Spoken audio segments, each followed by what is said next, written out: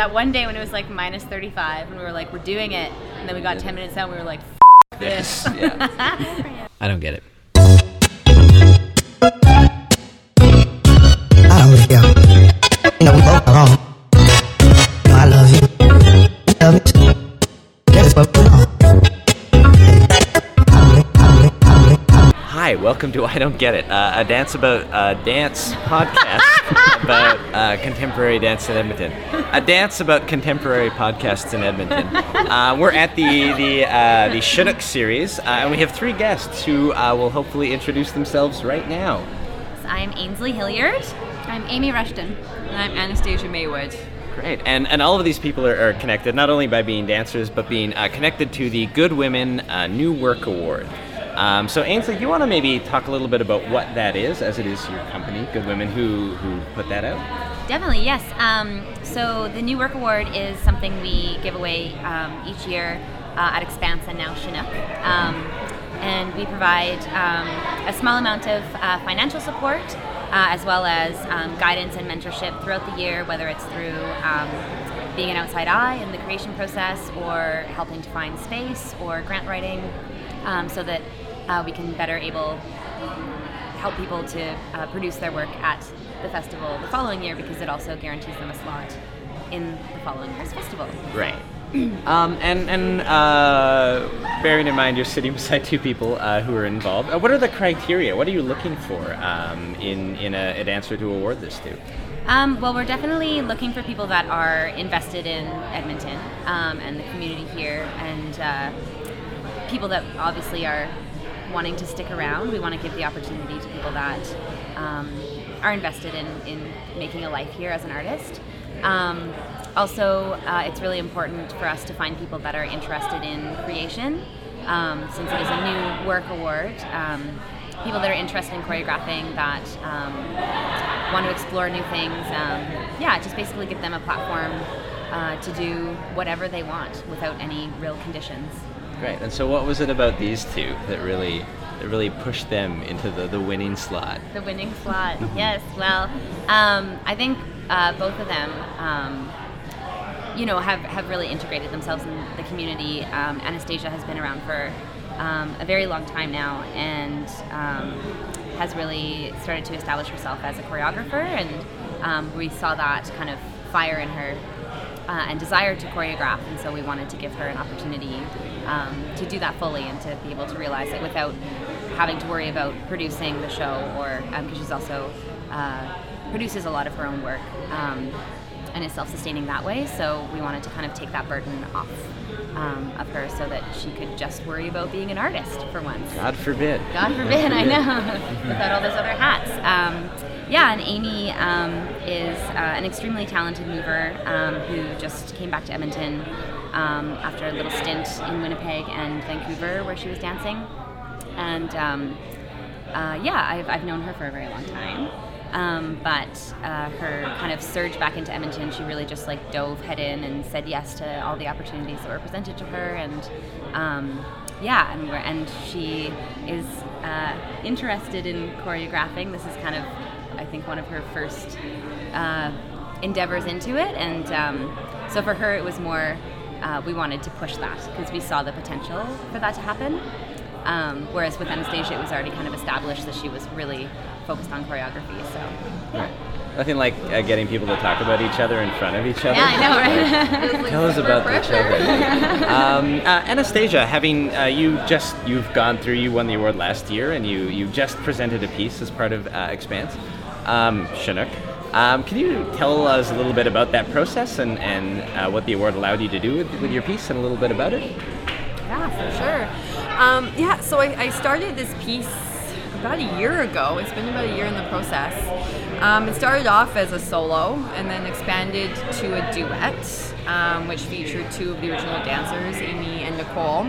And then it expanded even further into a trio, and I brought Krista Pozniak into the process. And so it's gone through various stages. It went to the annual Alberta Dance Festival in Calgary, where it went through some major changes, and that was quite a learning experience, where a lot of the work, it just a lot changed, and then so then we came back to Edmonton, and I just kind of had to hunker down and really focus on what I wanted to create. And the Good Woman have been really great at supporting my work and really offering really good mentorship to really push me in directions and as well, and keep my artistic focus and my artistic voice really strong. And my it's been a really great experience. My dancers have been truly wonderful. They've really pushed me and have forced me to look at a lot of things artistically, and I think that was a really rewarding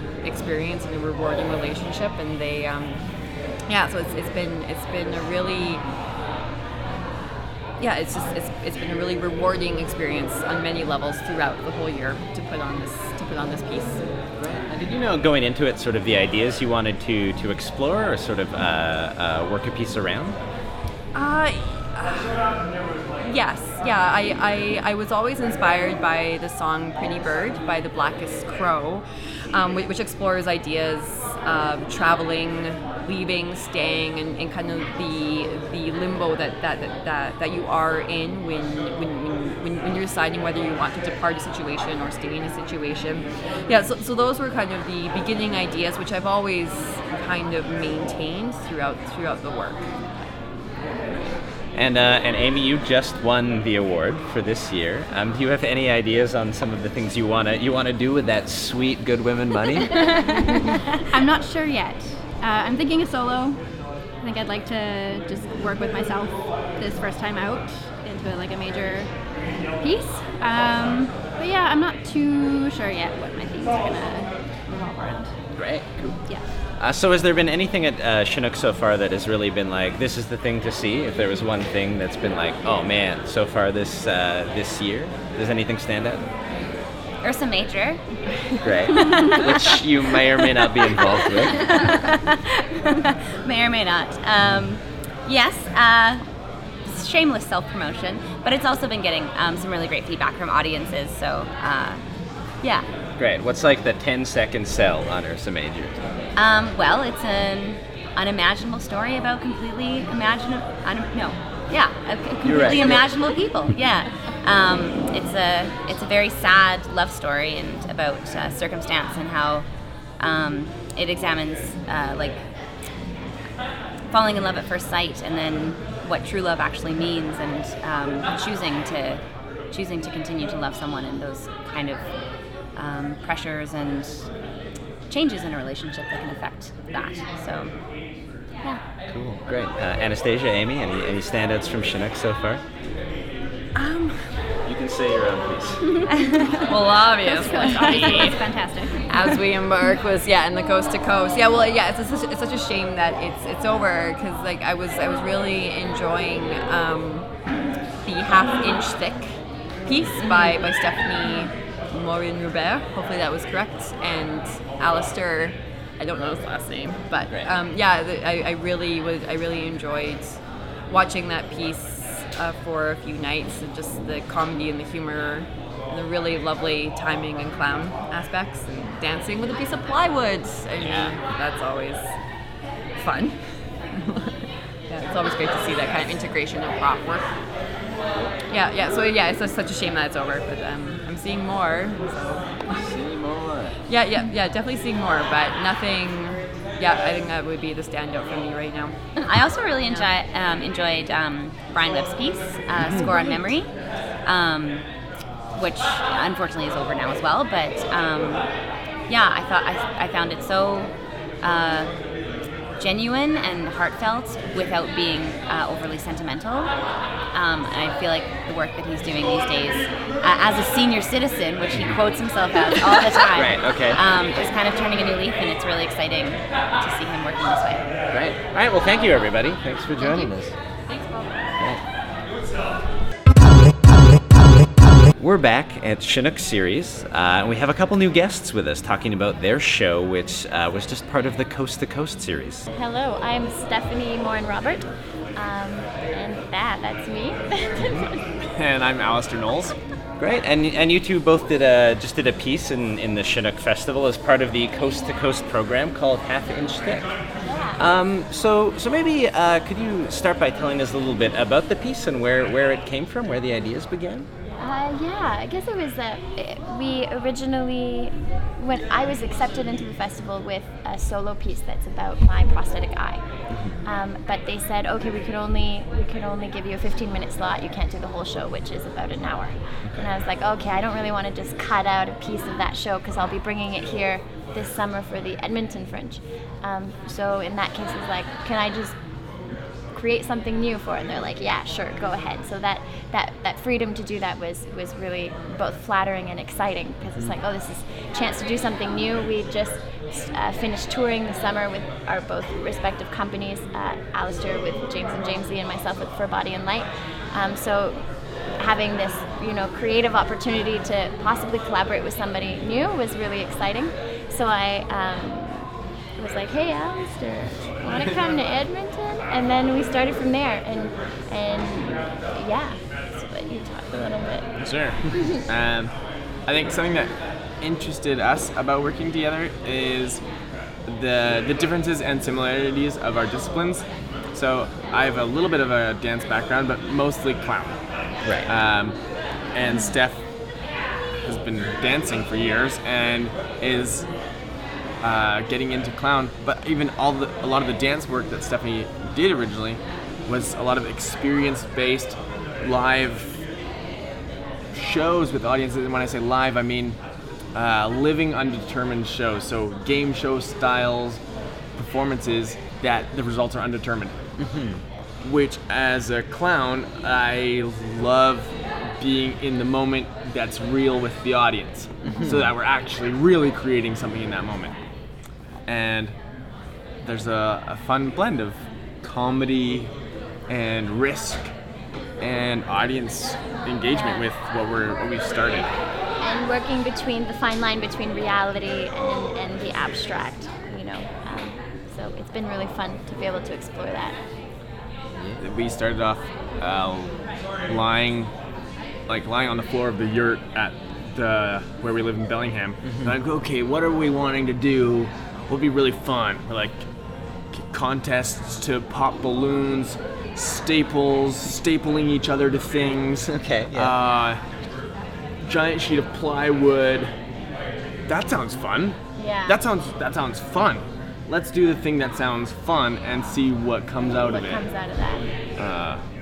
Sure. Could you maybe tell me a little bit about the idea of chasing fun in sort of the creative process and trying to find using that as sort of something you're after in the pieces you make? I think that element of fun when there's a game, there's a clear direction and a clear task that has to be done, which is often shared with the audience. Because if they know that you're trying to blow up a balloon until it bursts, at first they may just think you're blowing up a balloon until you push it to that limit, and they're at the edge of their seat with you for that moment when it's just about to pop. And you don't know necessarily when it's going to pop, but you know it's going to pop, and it's that moment of suspense, that moment where everybody's in it together. So I guess for me that's fun, and also the risk element in that, and also really suspenseful. I'd say fun is like the initial driver of things. Like, part of this piece we have our shirts over our heads and our jackets, and so it looks like our shoulders sort of come out from the side of our heads. And that came about being in the studio and just doing this and be like, hey, check this out. Hey, holy, hey. Right. Where can we go from there, and how can that feed what we do after or before it? Or an image of buttons and hands coming out, multiple hands doing up a shirt. It starts off as a chasing fun, because this is a fun objective. As Steph was saying, clear games. I'm doing up my buttons, she's undoing the buttons. Right. Yeah. And then comes there's a period of work, of working out the specifics of how to actually make the game, what parameters we want to have, so that the game can sustain itself in a performance setting. So is one person the initiating mover and the other one following? Can we move together? So there's little sections of it that have become choreographed, but started in the studio as, let's play with one of us initiating and the other one following, and seeing how crazy we can get while playing that game. Right. Yeah. And I think one thing that stood out for me when we were watching it was that by starting with this very clown turn with these sort of characters with their jackets up, and sort of creating that dynamic with an audience that feels like almost a clown show with that level of sort of give and take. When you go into the other stuff, that sort of feeling and interest remains, and that sort of feeling of fun is what's what continues from that first part, even when you're doing things which aren't that and aren't necessarily as immediately fun. Like that energy's still there. There's the moment where the board falls, it becomes a table, and it's also how could these elements transform the space, because all of a sudden that whole bottom space that disappears and the focus is a lot different until the light's brought underneath, and now it's a roof over us, and that's our shelter, and just how that could change and of course we have this text that's quotes from a book called A Choreographer's Handbook, which is a hilarious, ironic book that contradicts itself. It goes back and forth of what to do and what not to do, and then kind of concludes that you could do whatever you want.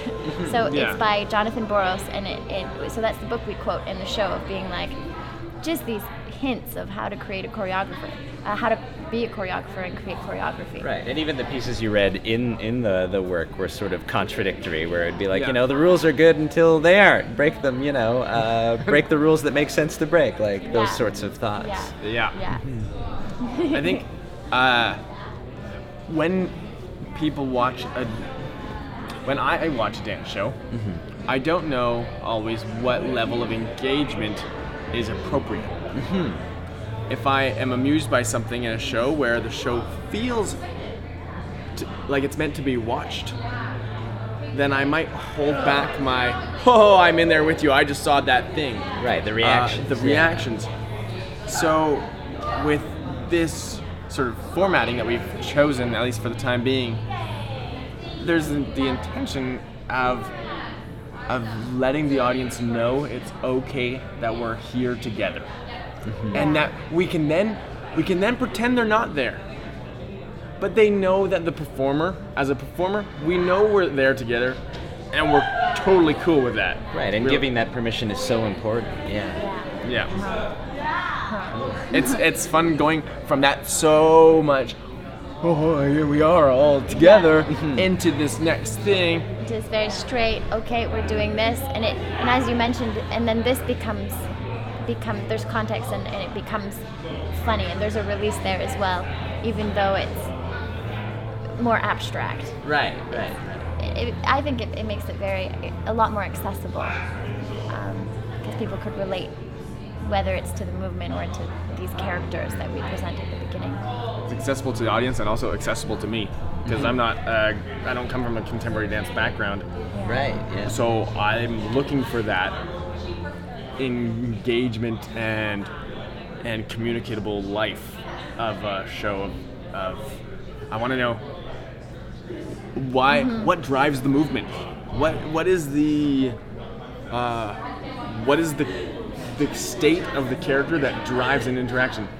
And if I don't know why, there are some pieces in our play right now, or in our show as it's developing, that I don't know why I do certain things. And it troubles me that I don't know. I don't need to have all the answers. Right. But I want to know so that I can continue on a journey I have that I can build on itself. If it's abstract for the sake of being abstract and then something else, I feel a little bit lost. And I might be doing things but not knowing how to engage with it. Right. Again, permission in its own different way. But. Yeah, having a clear goal, or just even having a character objective,